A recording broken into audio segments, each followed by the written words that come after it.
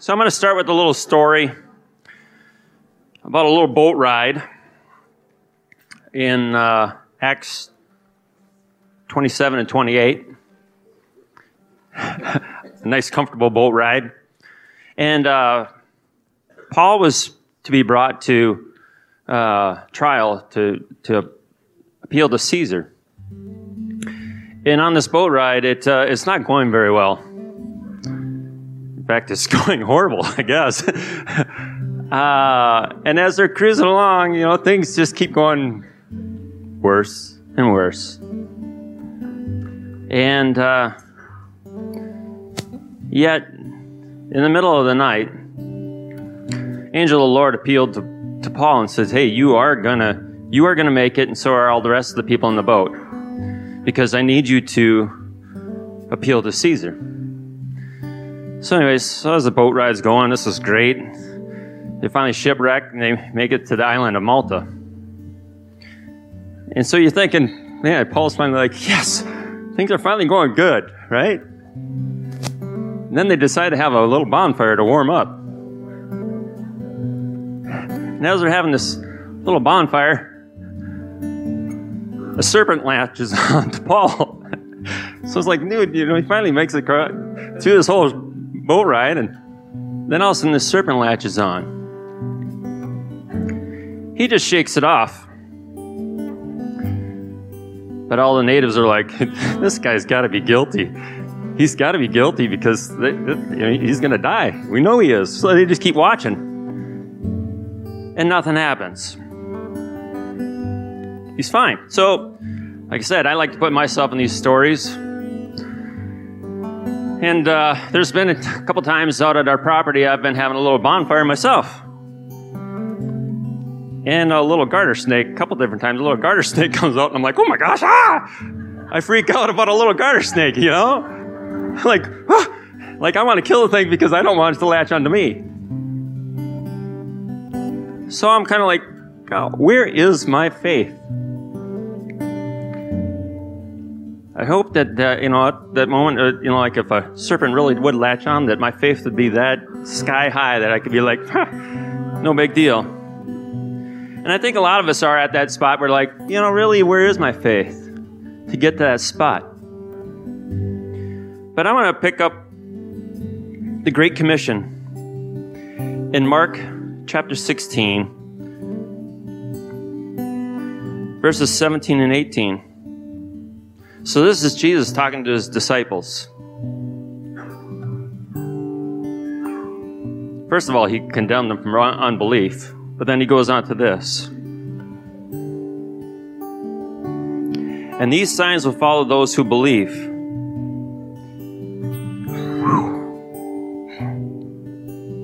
In my name, they will cast out demons.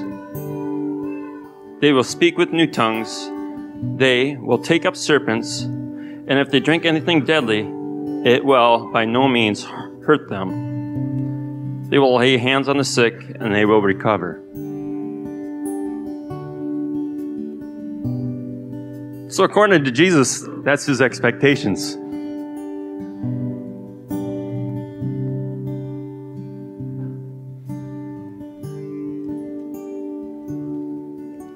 Let's rise and pray.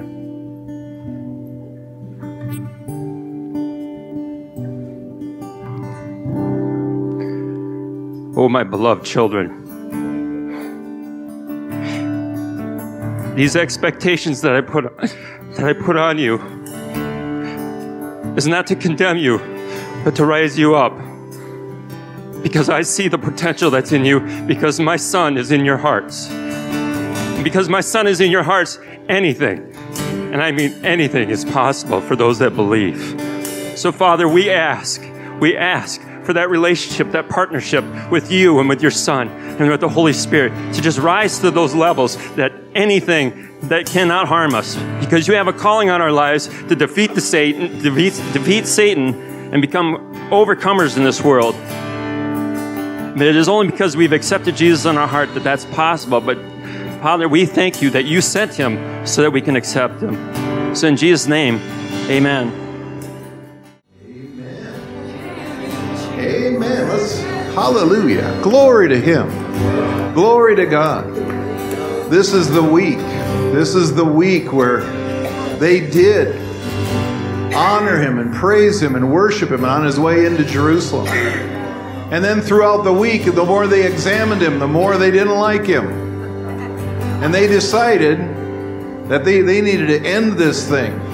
And they walked right into God's plans of redemption. They stumbled right into putting Him on that cross, killing Him, putting Him in a grave. But then what happened? The power of God. He rose. Now we're getting ahead of ourselves. That's next weekend. Don't get crazy on me here. But during this week is when the Last Supper would have happened. And we're going to commemorate that. We're going to celebrate communion this morning.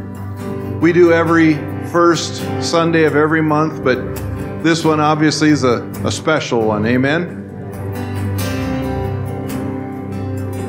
It said that on the night that He was betrayed, Jesus was at the meal with His disciples. And it says that He took the bread and He broke it. And He looked at them and He said, "This is my body broken for you." They had no idea what He was saying. They did not understand what He was saying. But He did. He knew that His body would be broken for them. At the end of the meal, He took the cup. And it says that He raised that cup and He said, "This is the blood of the new covenant. As often as you do this in remembrance of me." Now, it's been a long time since then, but the memory has not diminished. The meaning has not diminished. Every time we celebrate this meal, this bread and this cup, as we remember what Jesus did for us, we proclaim it. The Bible says we're proclaiming His death. And when we proclaim His death, we proclaim that all sin is forgiven. All disease is paid for. Everything that's His is ours. He cut a new covenant for us in His blood. And as we do that, we're proclaiming to everything around us, every spirit, every dominion, everything around, we're proclaiming that Jesus Christ is Lord. And today, as we receive these elements, we do it in the memory, in His memory, in Jesus' name. Father, we come before You this morning. We're so blessed. We say this every month, but Lord, we're just so blessed. We're so grateful for what You did with sending Your only Son to die on that cross for us. Thank You, Jesus, for being obedient even unto death. Thank You, Lord, that You allowed Your body to be broken and Your blood to be shed. And Lord, we receive that. We receive that atonement, that forgiveness, that payment. Lord, we're so blessed by You. And we do it in remembrance of You this morning. Amen. Praise God. Glory to God. Well, I have a really quick announcement to make to you. I just got a text on the way over. Barb Mann texted me as I was driving over this morning. Tomorrow is the 35th anniversary of this church starting. So happy birthday. Happy birthday. Can I have anyone who was here within the first couple of months of the starting of this church? Could you stand? Mary? Yep.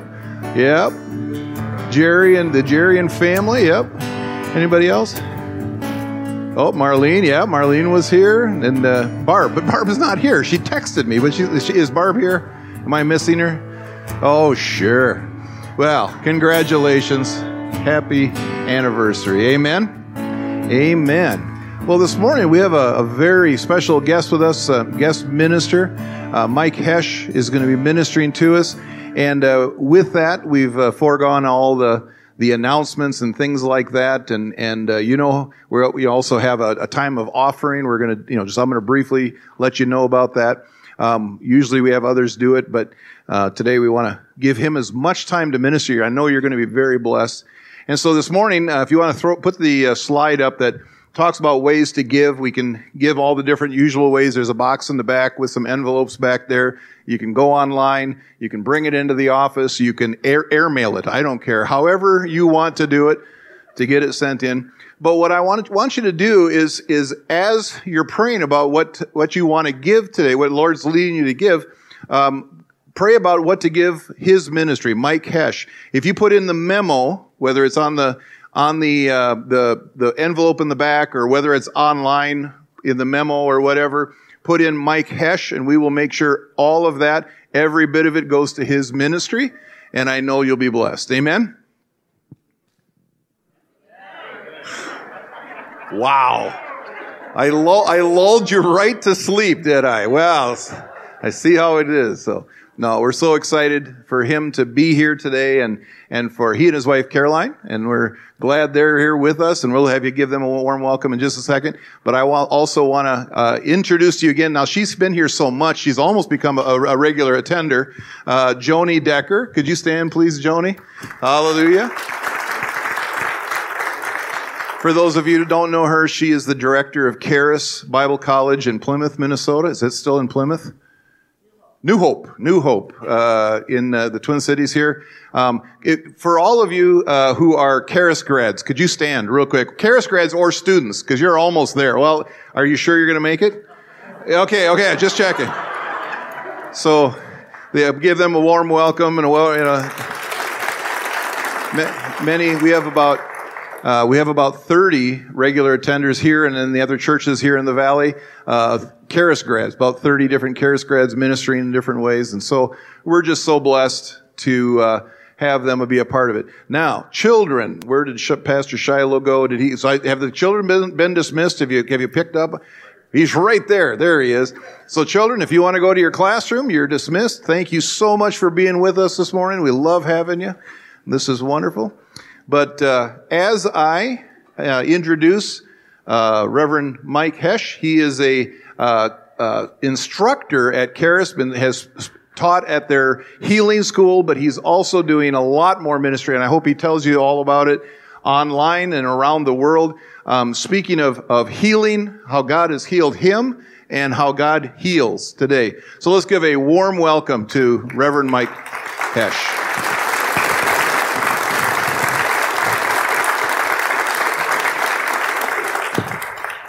Don't stop. That's so good. Okay, thank you, Pastor John.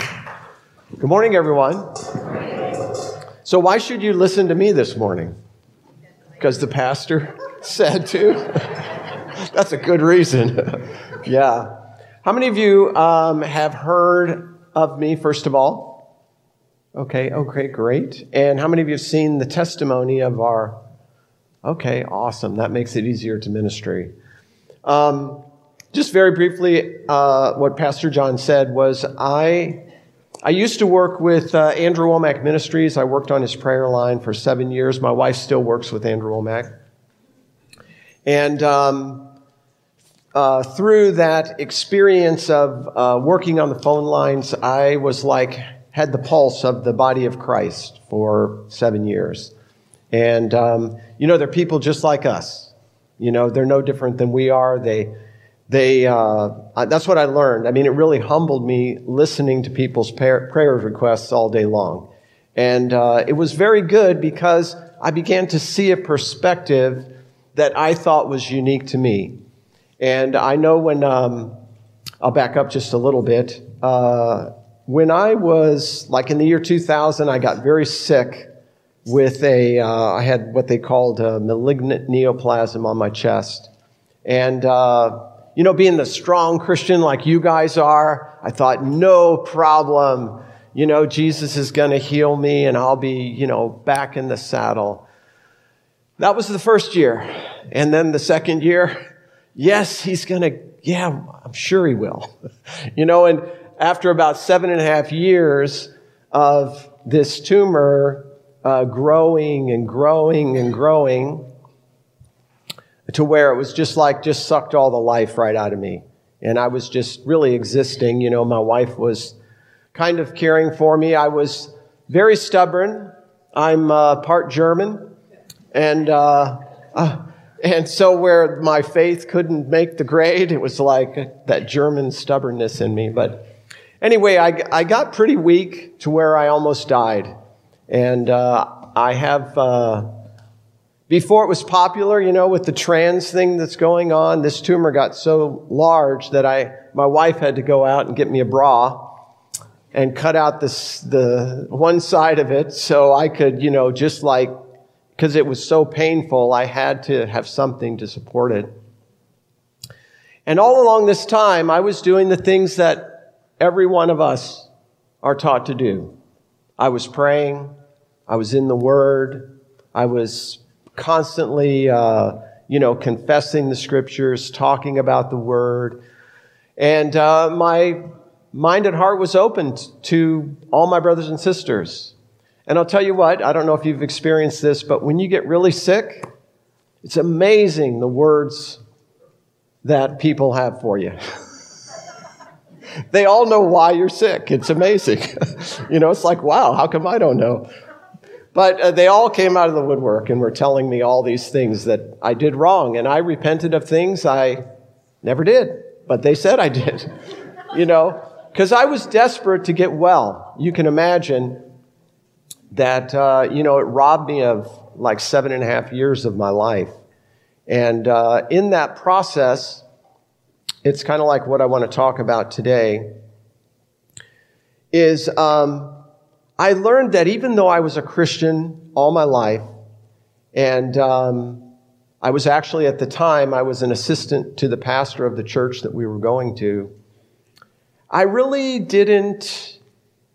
wasn't hearing the Lord. I thought I was. And I equated hearing the Lord with knowing a doctrine, okay?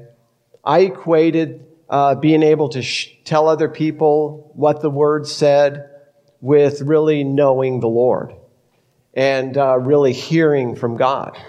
But I discovered that, especially through the prayer ministry that I did for 7 years, I discovered that, you know what? We don't hear the Lord like we think we hear. You know what I mean? Just stop for a second and think. I hope to put you all on the spot, okay? But in your own heart. Because, I got to a point in my journey, healing journey. It was, like I said, 7.5 years. I got to this place where I had to give up everything. I just gave up on every single thing that I thought was going to bring healing in my life. Because probably like many of you, when you have a healing issue in your body and you pray for it and you have other people pray for you, and I like to tell this because it's the truth. I used to have really thick hair. But the laying on of hands, after 1,000 times, it's like, man, what happened? So I'm just like you. I wanted to get well. So anyone that said, hey, God said, lay hands on the sick and they'll recover. But it didn't work. And so that was probably 3 years into the journey. And then people were all advising me, well, God made the plants, God made the herbs, you should be on herbs and juicing. And man, I juiced till I turned orange. Ask my wife. Carrot juice and everything. And the point I'm making is I kept defaulting to things I already knew. Okay? Because my doctrine wasn't working. And what was my doctrine? Listen carefully. My doctrine was 1 Peter 2:24. Who his own self bare our sins in his own body on the tree, that you, being dead to sin, should live unto righteousness, by whose stripes you were healed. That was my doctrine, okay? But it wasn't really real to me. Wasn't really real to me. You know how I discovered it wasn't real? One day I read this scripture. I'm going to Matthew 21. In Matthew 21, verse 22, and, this is the parallel account is in Mark 11, which you probably all know. But one day I was reading this, and I read this scripture, and it says, "And all things whatsoever you ask in prayer, believing you shall receive."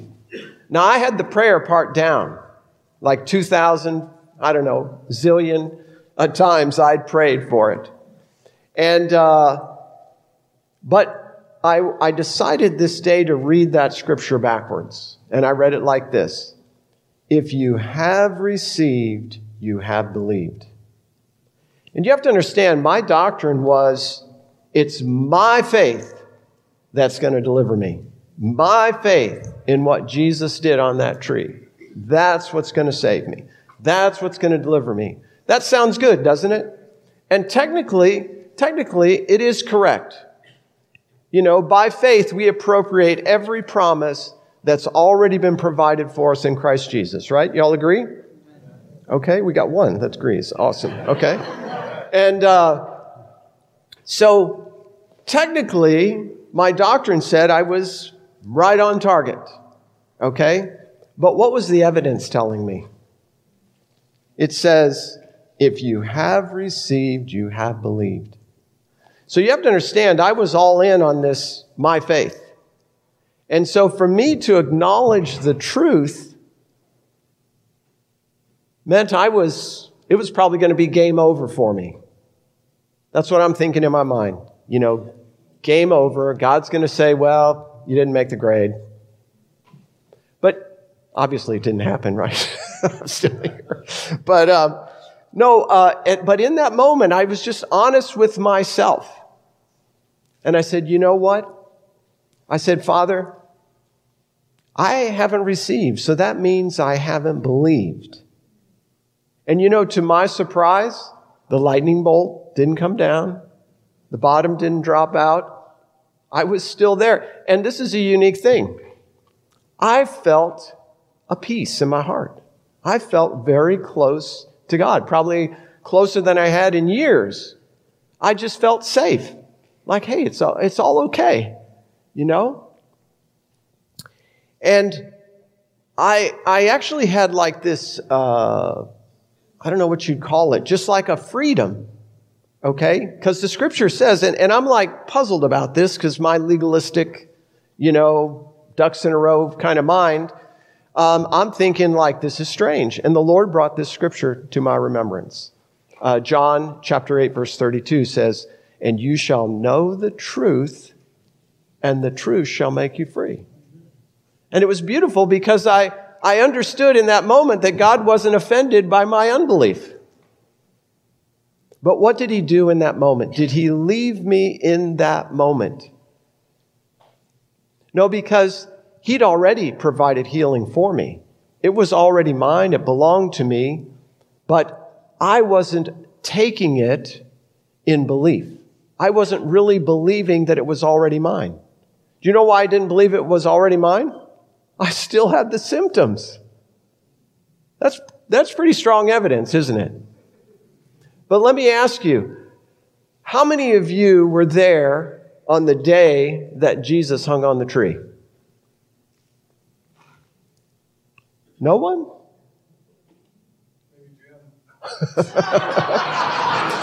I got to see this guy.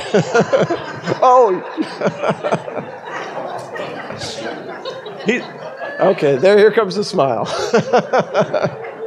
Okay. Yeah. You were. But you were there in Christ. You were hanging on that tree in Christ. See, but all of you know Jesus as your Savior. And you don't doubt your salvation just because you sin or anything like that. You know, you're good with that. You tell people about Jesus even though you've blown it 4 zillion times since you got saved. And you don't doubt it. But you know what? You've never seen Jesus. You haven't seen Jesus. You haven't seen the Father. You haven't seen this place called heaven. But yeah, you're comfortable about that. But yet I had this symptom in my body. And because I had that symptom in my body, deep down in my inside, I really was not believing the rest of 1 Peter 2:24 that says, by whose stripes I was healed. So I know that every single person in this room gets every one of their prayers answered, right? If you don't, for some odd reason, please raise your hand. Okay, we're all in the same boat, and it's not going to sink, okay, because Jesus is on the helm. But what I wanted to share today, this was just on my heart, was how did I should say, what happened to move my heart from the place where it was at, in that moment where I was like, I really was at the end of myself because I didn't know where to go from here. Like, where do I go from here? I know the scriptures. I laid hands on other people and saw them get well, but here I am sick now. In fact, I had a friend one day come to me, and I was, pretty weak. And he says, Mike, he's like shaking his head. He said, "You're the sickest, faith-filled man I know." And I'm like, should I punch you or thank you? I just wasn't sure in my mind, like, what is he saying? Folks, we shouldn't have that confusion in our own mind, And so, what did our Father do to lead me to a place of victory? Okay? In other words, at that moment, I realized I didn't have to say another prayer. God didn't say, well, go to so-and-so and have them pray for you. I realized, no, that's not. You know what he did? And I'm going to give an illustration how Jesus is always doing this in his word. But he brought a scripture to my mind that I knew very well intellectually. I had assented to it mentally, but I didn't really know it. But when he brought it to my remembrance, I realized in that moment what he was saying. And the reason I did was because my attention in that moment where I confessed, I'm not believing, the evidence is overwhelming. If this was a court of law, they'd throw me in the can. I wasn't believing because I hadn't received. And so I didn't feel guilty in that moment. My heart was open because now I wasn't focused on my physical body anymore. But in that moment, I was just tuned in because he told me I was free. And it's like, really? And this is the scripture he told me in 1 Corinthians chapter 2, verse 2. Paul makes this statement. He says, I am determined not to know anything among anyone save Jesus Christ and him crucified. And in that moment, I knew exactly what he was saying. He was saying, Mike, go back to my word. Look again at what else Jesus did. See, I understood the part of my heart about the forgiveness. I knew that if I sinned or blew it big time, that Jesus bore it before I was ever born. That was already settled in my heart. That was an issue that he took me to his word years prior to that because, I was raised Lutheran. How many of anyone have a Lutheran background? Well, gosh, everything you did as a Lutheran, you had to get saved again. It's like, really? This too? So anyway, years prior to that, I was just torn as a young man in my 20s. I read probably 5 or 6 commentaries on, can you lose your salvation or can't you lose your salvation? And every time I'd read something, I'd be convinced you can lose it. I'd read one that says you can't lose it. I was convinced. And so one day I just said this to the Lord. I said, Lord, which is true? He said, why don't you go to my word and let me show you? But you know what that required? I had to let go of all that stuff I read. And when he told me that scripture, 1 Corinthians 2:2, and he said, look again, I knew exactly what he was saying. Just like I did with the eternal security question, he said, go back to my word and look at what Jesus did. and choose to accept what my word says over whatever else you've been taught. Isn't that a novel idea? Think about it. I've talked to a lot of people, and they're like, well, we weren't taught that in church. It's like, well, I got a Sharpie if you want to blot that out of your Bible. Because it's in the Bible.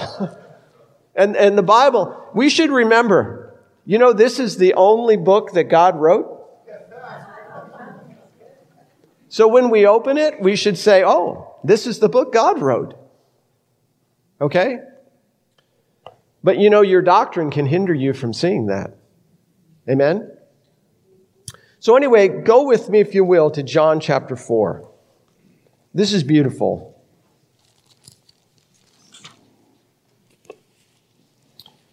And this is Jesus. This is how Jesus ministers to all of us continually. This is his heart. There's a saying in the church, Christianese, where they say, well, God will meet you where you're at. Okay? And yeah, he's not going to translate you somewhere and say, hi, I'm God. So he's going to, where you're at, he's going to be ministering to you, but he's not going to keep you where you're at. He's not going to just say, I'll crawl down in the mud with you. No, he's going to do this. He's going to give you a hand up, out. Okay? But how do we get out? See, most of us are thinking like I was, that with sickness, the absence of symptoms equaled healing to me. How many would you agree with that statement? Be honest. Does it really? Don't forget, Jesus walked out of the tomb with holes in his hands and holes in his feet and a slash in his side. He didn't turn around and say, God, you're not done yet. Father, what's with this? Okay, he didn't do that because he knew what the word said. He understood the word from a spiritual perspective. He didn't view the word through his flesh. Most of our doctrines that we hang on to, they appeal to our flesh, the natural part of us. And that's why we hold on to them. We'll argue till veins bulge in our neck and our face is red. There's something wrong with that picture. Because I don't ever see Jesus' veins bulging and his face turning red when he talks to people. True? So, Jesus didn't defend the gospel. He was the gospel. He just spoke it. Amen? And that's what Jesus is always doing. He's always trying to lead us to see his view and his perspective. He will never impose it upon us because he's already accomplished it. And if he imposed it on us, he'd be no different than the devil. So he always presents it as an opportunity for us. But it's always going to be through the Spirit. Okay? So if we're carnally minded, what does the Scripture say about that? To be carnally minded is to really have a good time. No, it says to be carnally minded is death. The word there used in Romans, death, is just simply separation. So if you're carnally minded, you're separating yourself from the things of the Spirit. The rest of the verse goes, to be spiritually minded is life and peace.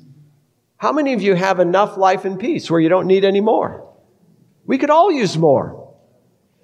But it's already in us, in the Spirit, in Christ. The fullness of the Godhead dwells in Christ. And where are you seated? You're seated in Christ. Amen. So in Christ, we have our answer. So if we have the answer in us, what's the deal? Why do we still have issues?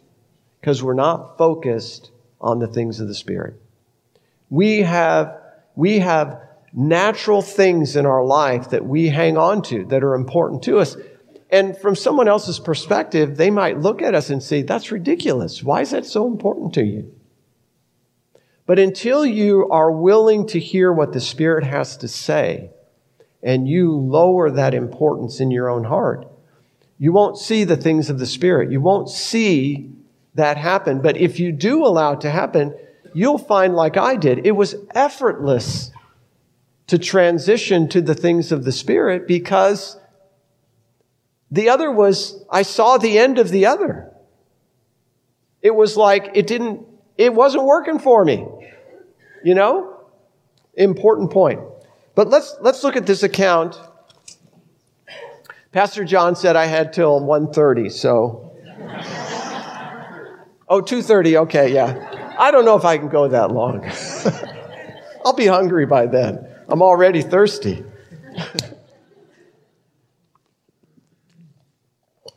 Okay, here we go. We're in John. And I'm going to start in verse 3. It says, "And he left Judea and departed again into Galilee.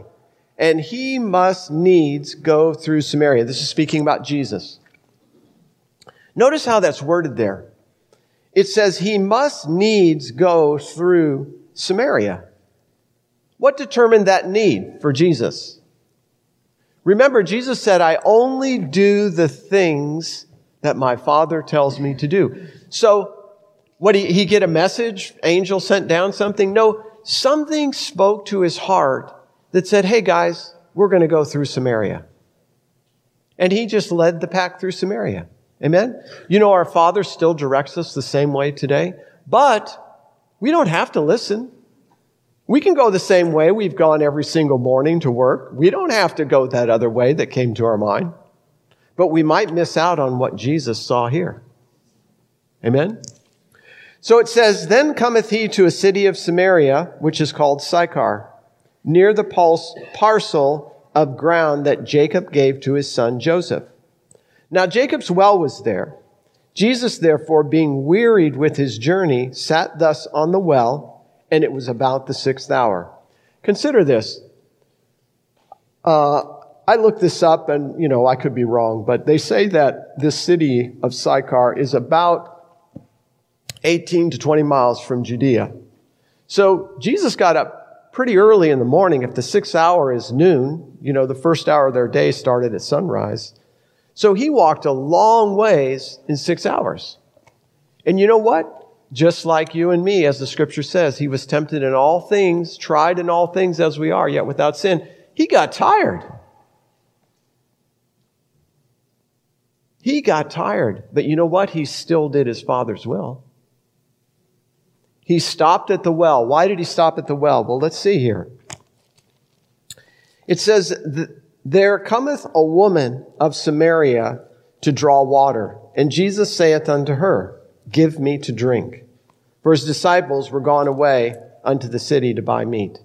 Every time you read about the disciples, they're either falling asleep after a meal or going to get something to eat or wondering who's got the bread. I can relate. I feel like them sometimes, Anyway, he goes on to say, it says, "Then saith the woman of Samaria unto him, How is it that thou, being a Jew, askest drink of me, which am a woman of Samaria?"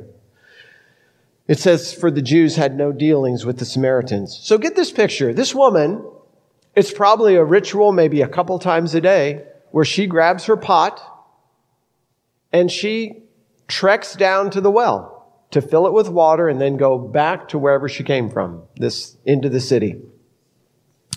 And this is probably a ritual she does every day. So that pot is pretty important to her, isn't it? I can just picture her holding it, when Jesus says, "Give me a drink," like, get your own pot. In fact, she says it right here. Listen.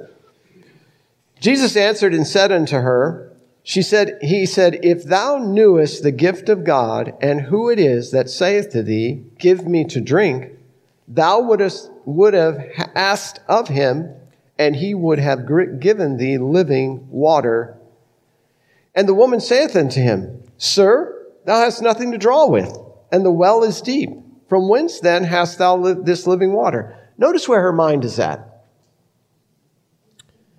She didn't hear anything about the gift of God. She just heard about, I have living water. And in her mind, water only comes out of that well. And she says, wait a minute. You don't have anything to draw with. And that, man, the well is deep. I can just see her clutching that pot even tighter. Like, you ain't getting my pot. Okay? And she's so focused on this water issue. True? Okay? Now, see, this is no different than me.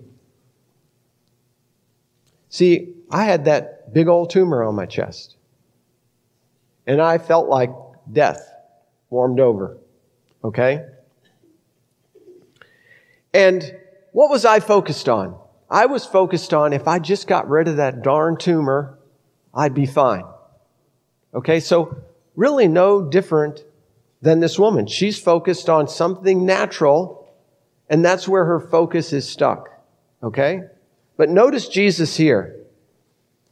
How he just so beautifully and tenderly draws this woman away from her focus on the natural things. Verse 12, she says to Jesus, art thou greater than our father Jacob, which gave us the well, and drank thereof himself, and his children, and his cattle? And Jesus answered and said unto her, whosoever drinketh of this water will thirst again. But whoso drinketh of the water that I shall give him shall never thirst. But the water I shall give him shall be in him a well of water springing up unto everlasting life. Wow, think about that. Jesus takes where her mind is at, in the well, about the water there, and he says, well, if you drink this water, you're going to have to come back again. Like you've done your whole life, and get more, because you're going to be thirsty again. But he said, I have a water that if you drink of this water, you'll never thirst again. What happened to her attention? Well, let's read on. The woman saith unto her, Sir, give me this water that I thirst not, and neither come hither to draw. See, now this pot that she's holding on to, she can see, wow, I may not need this. It may not be that important if I had this water. See, that's no different than the Father did to me when I got to this place where I realized what I was doing wasn't working. That my doctrine wasn't making the grade, so to speak. Because every time I visited my doctrine, I was still thirsty. True? I was still trying to get that quenched. But Jesus, the whole time, was talking to me. He was there at my well. Amen? You know, He's there at your well today. Amen? And so Jesus says to her, Go call thy husband and come hither. And the woman answered and said, I have no husband. And Jesus said unto her, Thou hast well said, I have no husband. For thou hast had 5 husbands, and he whom thou now hast is not thy husband. In that thou saidest thou truly. Where did he get this idea?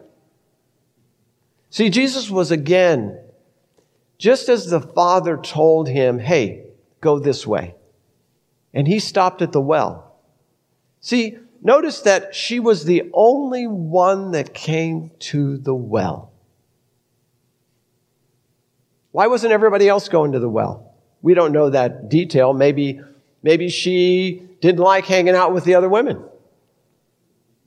You know, we don't really know, but we know that Jesus knew his Father had an appointment for him there. Amen? And he was willing just to go and follow what his Father was saying. And when Jesus needed it in that moment, what did he do? He spoke a word to this woman that captured her attention. Okay? Do you know what I discovered is that Jesus is still speaking those same things right here in this word. But you know, we're clinging to our pot.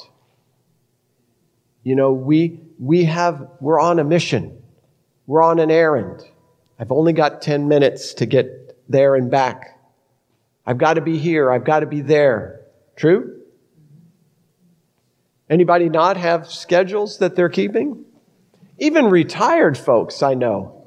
They got their whole day booked out. You know, I'm going here, coming home, taking a nap. Going here, coming back, taking a nap. Going here. You know, they got the whole thing planned out. It's like, no, but the point I want to make is, Jesus is, you know, this, I'm reading from God's Word. So Jesus is saying this to us today. Okay, he's saying this to us today. And he got her attention by telling her something that she really knew was true in her heart. And he told her that to do what?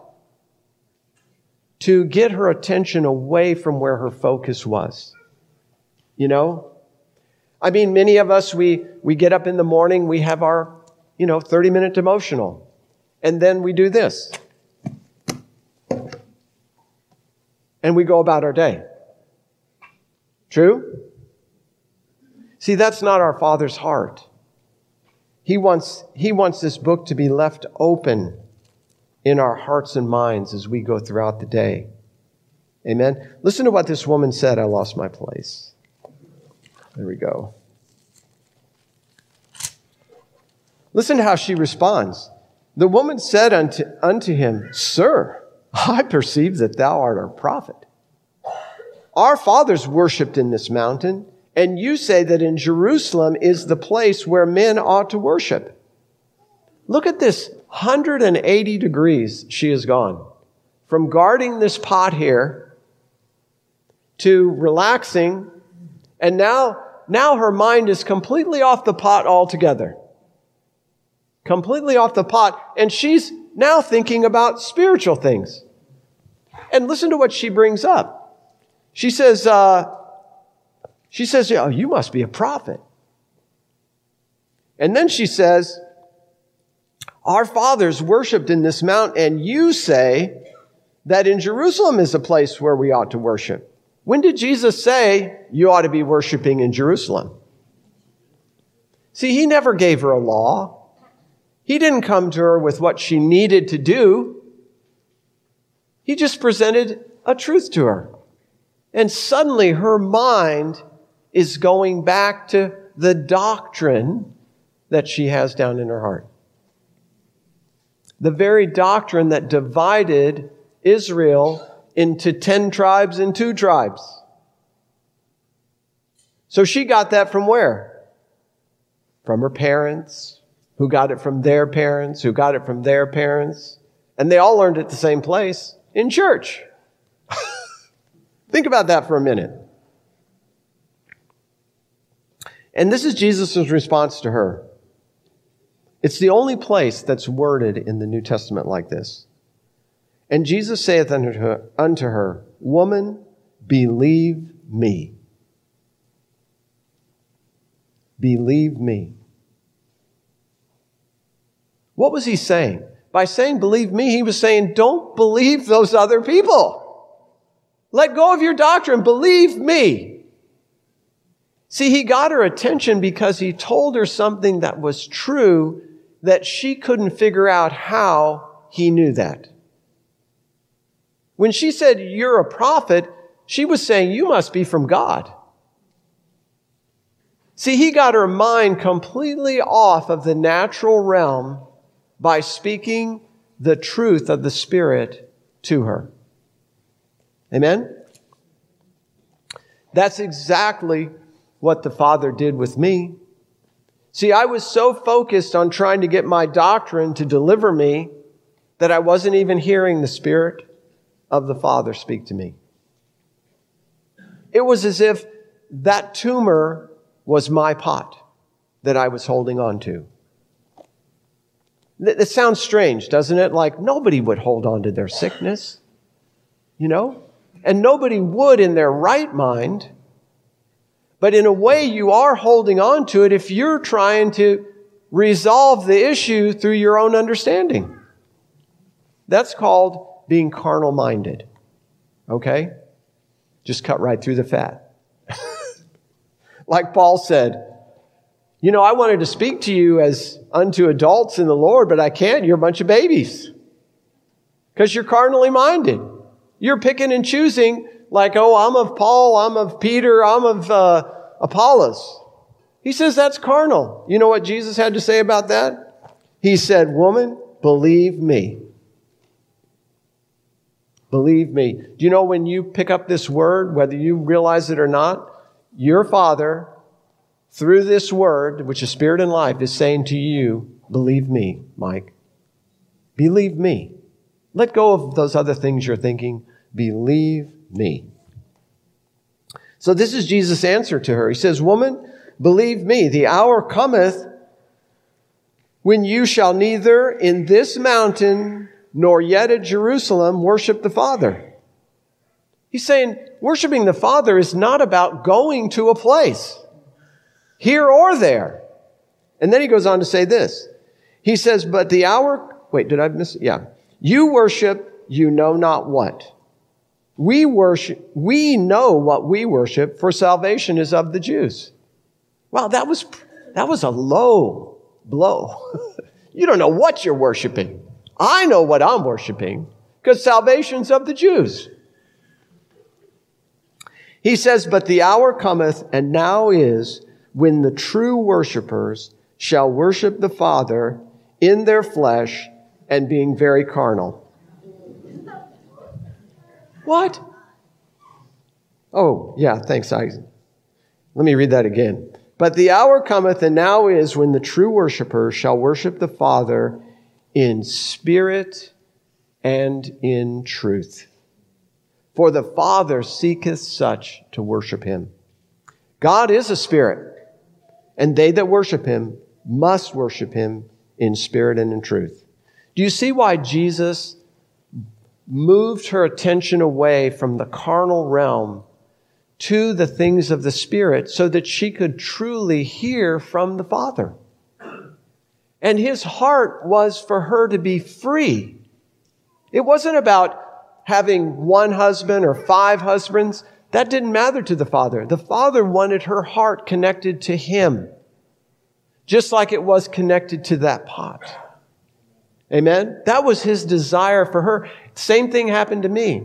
God didn't condemn me when I said, God, I'm not believing. I'm trusting my doctrine. It ain't working. He didn't condemn me. He just said, hey, Mike, look this way. I got this, it was like I had this picture in my mind of a mother talking to their child at the table. And the child's looking over at the TV. And, may I, Jim? And the mother comes over, look that way.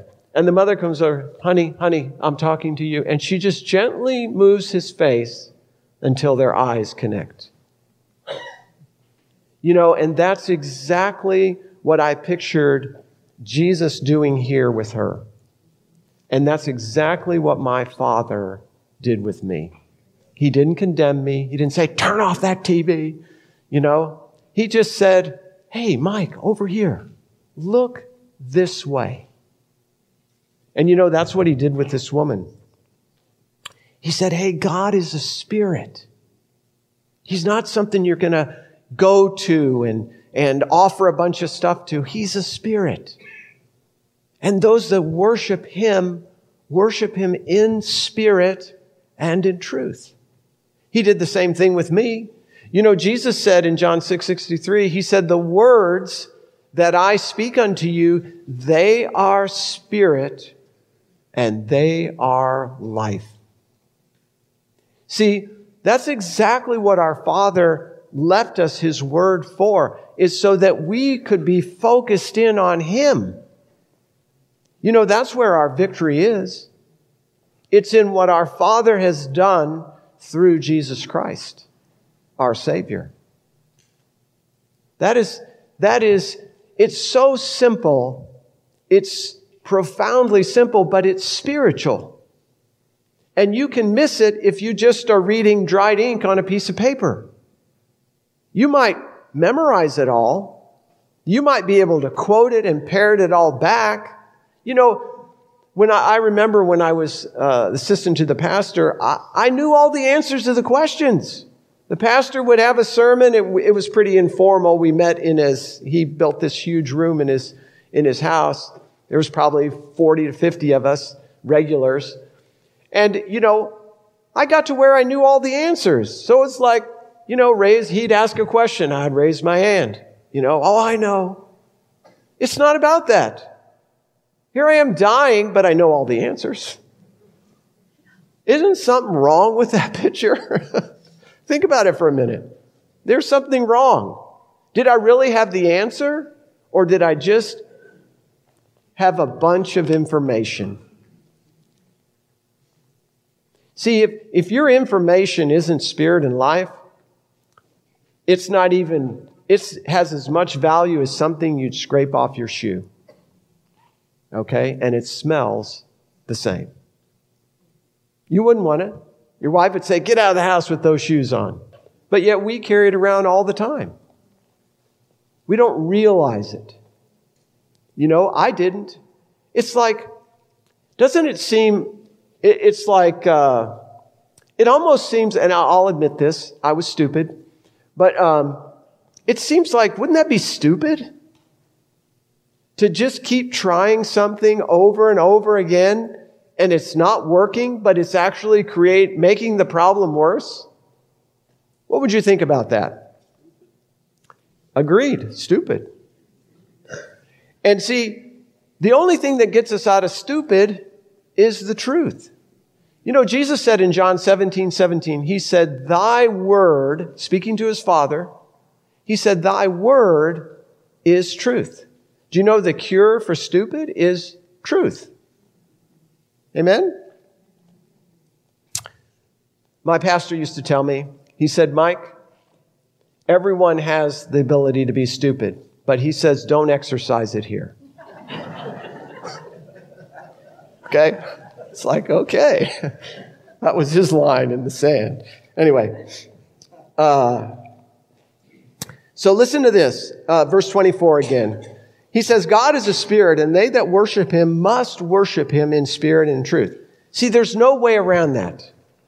Jesus says, if you want to connect with the Father in the same way I've connected with him, remember, Jesus said, I and my Father are one. He said, if you want to connect with us, you have to do that through the Spirit. What was he telling her? He was telling her, you know what? You can't be minding the things of the flesh. Let me read a verse, just in case you think, well, that was before the cross. Listen to what this says. This is why Jesus told her and led her away from that carnal thinking. I'm going back to Romans chapter 8. In Romans chapter 8, listen to what this says. It says, for to be carnally minded is death. Verse 6. For to be carnally minded is death, but to be spiritually minded is life and peace. Listen very carefully. Because the carnal mind is enmity against God. You know what those words mean, enmity against? It means in opposition to or to be opposed to.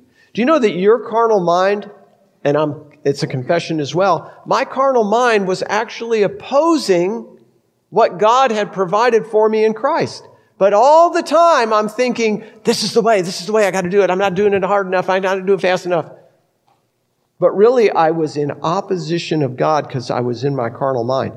Do you know why? Listen, it says, for the carnal mind, it is not subject to the law of God, neither indeed can be. So what's the law of God? A law of God is by Jesus' stripes you were healed. That is a law of God. But do you know that my carnal mind trying to get it through the flesh was actually opposing that law? So it could not be released in my life. And the Lord knew that, and he wanted to help me all along the way. But I had my doctrine. I was an assistant to the pastor. You know?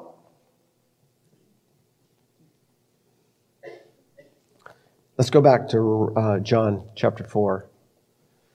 John chapter 4. Verse 25. The woman saith unto him, I know that Messiah cometh, which is called Christ. When he is come, he will tell us all things. Do you see how she's like totally tracking with him now? Her mind has moved away from the flesh, and now she's like zoning in the spirit with Jesus. And she's like, this is coming to her mind. She says, yeah, I know the Messiah is coming, and he's called Christ. When he is come, he will tell us all things. And Jesus saith unto her, here's another first. Jesus saith unto her, I that speak unto thee am he. Isn't that beautiful? You know, I can say that in that moment that I shared earlier where I came to that place, the Lord was saying the same thing to me. I'm your deliverance. Look again. 1 Corinthians 2:2. I've determined not to know anything among anyone save Jesus Christ and him crucified. Same thing here. Jesus says, I that speak unto you am that Messiah. And then here comes the gang back to the well. And upon this came the disciples and marveled that he talked with the woman. Yet no man said, why speakest thou? Or why talkest with her? Listen carefully. And the woman left her water pot and went her way into the city, and saith to the men, come and see a man which told me all things that I ever did. Is not this the Christ? See, Jesus succeeded. She forgot her pot. She left it behind. Can you imagine the men seeing her, she's coming down the hill. She's probably grinning from ear to ear. She's walking down the hill, and on these men standing over here watching her. Oh, that dumb woman left her pot back at the well. Until she got to them, and they knew why she had that joy in her step. Why she had that bounce, why that smile was on her face. And she told him. Then they went out of the city and came unto him. Think about this for a minute. What she said got these men, whatever they were doing, they dropped it all because of what she said and went to this well. See, there was more than just words she was communicating. She was a changed person. Something was different about this woman to the point where they're thinking, hey, we got to go see who this guy is. Okay? And that exact same thing happened to me in that moment when I realized, wow, I'm not believing. And the Lord did not condemn me.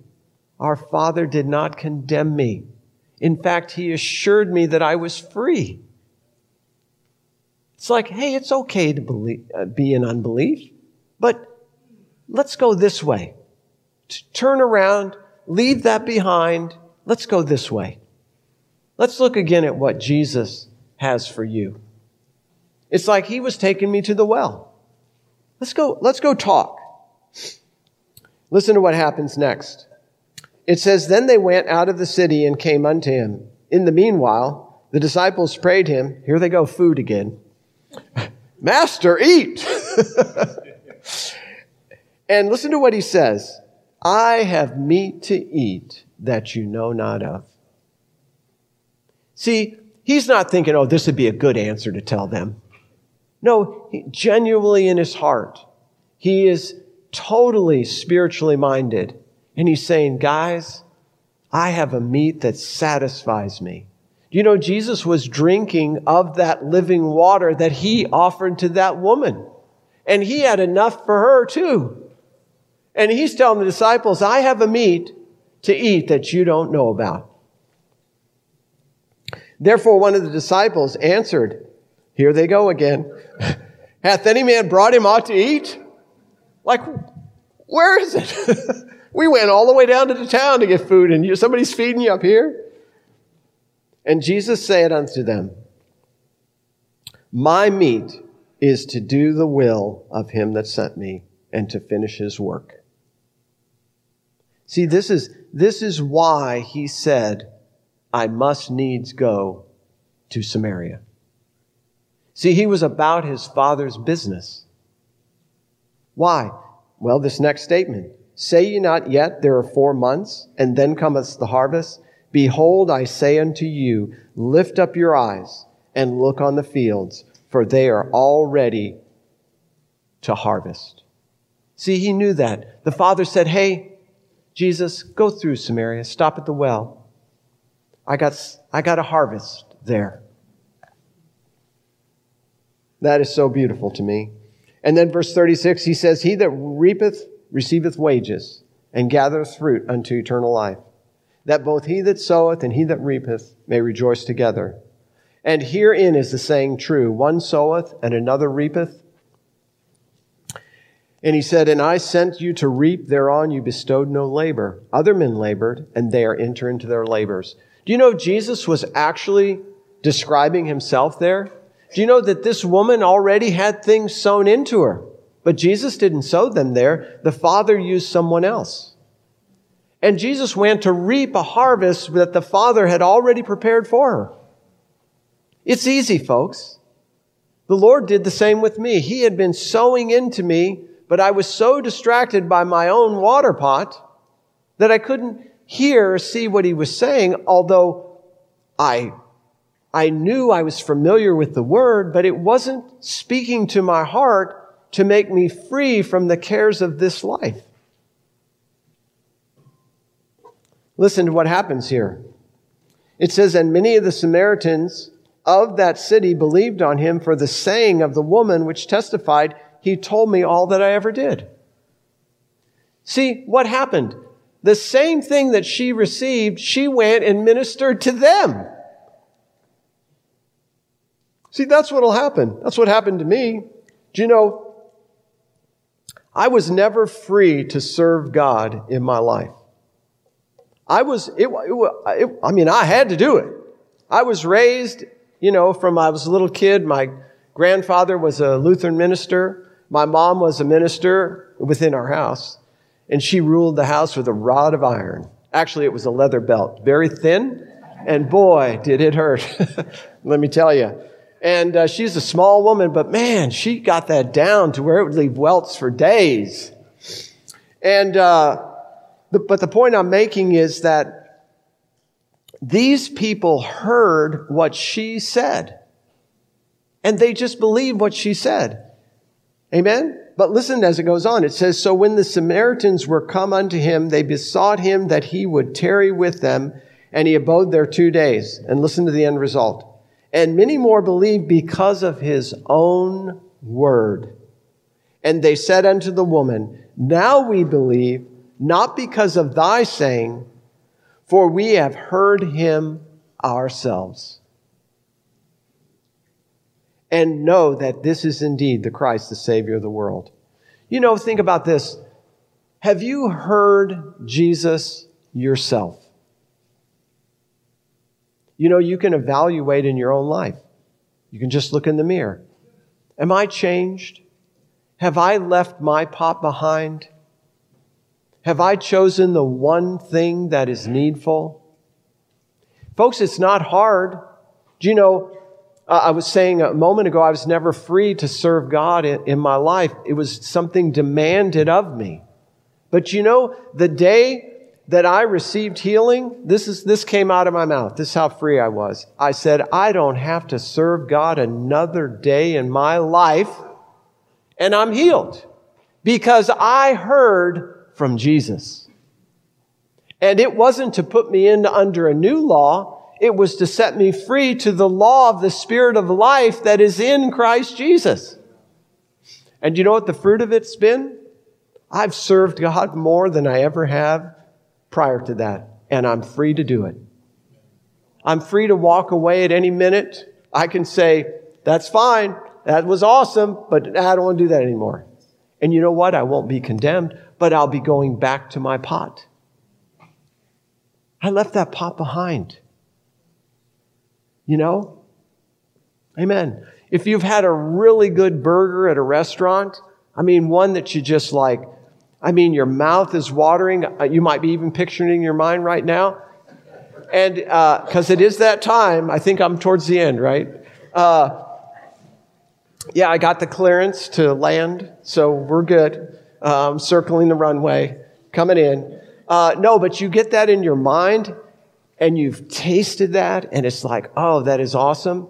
And then you're out somewhere, and the only place available is McDonald's. It's like, yuck. I'll just go hungry. Do you know, and that's what happens when you taste of Jesus. You know, this woman, that pot that was so precious to her, they're probably expensive in those days, you know? Probably not very common. You probably did have to guard it. You know, that was how you got water. You didn't have a tap at home to turn on. Okay? And so here she was. She got so spiritually minded. She let Jesus move her to where her mind was focused on worshiping the Father in spirit and in truth. And look at the fruit it produced in her. She wanted to tell her friends. She went to the men. Hey, I met a guy who told me everything about me. He just told her one thing. But you know, when you have an encounter with Jesus, you just feel like he knows everything about you. And he still loves you. Isn't that awesome? He just totally disarms us. Isn't that good? Amen. You know, and I just want to encourage you, you might have going through a challenge in your life. You might even have a sickness or disease in your life. But let me just tell you to learn from the examples that our Father shared with us today. Identify, ask him, say, Father, what am I carrying? What am I using to keep me connected to the world? What is it that's hindering me from embracing the fullness that I have within me in Christ Jesus? Do you know, I need to read this too. I can't leave you hanging in Romans chapter 8. You know, it says to be carnally minded is death, but to be spiritually minded is life and peace. And then I said to be carnally minded is enmity against God. It's opposed to what God is doing. But listen to what our Father follows that up with. He says, so then they that are in the flesh cannot please God. But listen carefully. This is a good but. But, verse 9, but you are not in the flesh, but in the Spirit, if so be that the Spirit of God dwell in you. See, you're not in the flesh. You might be led around with your nose by the flesh, but at any minute you can say, no, I'm going to worship my Father by walking in the Spirit. What is walking in the Spirit? It's just simply yielding to the Word. It's just simply letting the Word speak over all the other things in your life. Letting this be what makes your decision. Where you let Spirit and life, the truth, set you free. To where nothing's holding you back. Do you know that woman drank of Jesus' water? That's why she left her pot behind. Isn't that beautiful? She's like, oh, I see what you mean. I'm not thirsty. Forget about the pot. I got to go tell. Other people need this water. And folks, that's what will happen. And it may not be you going sharing with other people, but you'll have that freedom within yourself. And that's where everything flows out of your heart. Once you embrace that, what's going to happen? You'll be free. You'll be free to share with others. And that's awesome. That's what happened to me. I'm free now. Not because I don't have cancer in my body, but I'm free because I met the one at the well and I accepted his love for me. That it's enough. That what he did for me is enough. I've had my face turned towards him with that gentle finger. So, Father, in Jesus' name, I just pray for all my friends and family here. Father, we just thank you for your gentle touch today, that you have moved our face to look and behold Jesus, the one that you gave for us, the one that has set us free from the bondage of the flesh and moved us into the kingdom of the Spirit. Father, I just thank you. I just pray that every single heart here will walk out of here not forgetting what they heard today, but that they'll continue to hear what's in your heart and continue to look into your eyes and see their life through your view. Father, I thank you for that. In Jesus' name, amen. You know, I don't know if any of you need prayer or would like prayer. We have the prayer team here that you can receive ministry from.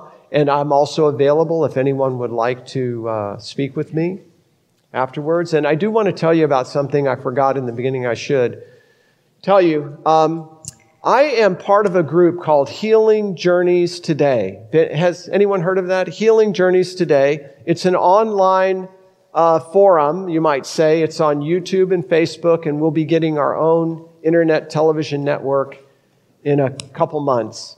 And it's live teaching on the specific topic of healing. I'm part of that. There's 9 other folks that do it. And all of us have received supernatural healing in the same way that I described here through John chapter 4. And our heart is just to relate to all of you the obstacles that we went over through knowing the truth of God's Word and help relate that to your heart. So that you can embrace. You know, it's rare now that I go any place where there's not, more than a dozen people that have something that they're either taking medication for or that they're hindering them. So healing is an important topic, and it's part of the covenant that God has made with you in Christ. It belongs to you. You are healed by the stripes of Jesus. So it's not something you need to get, but it's something that you, like we just talked about, that you need to be refocused on and see for yourself. And that's what our heart is for Healing Journeys today, is we're sharing, we're just people like you, regular people that have been to the well with Jesus. And we've left our pot behind. And so I just encourage you, it's Monday through, it's all 7 days a week.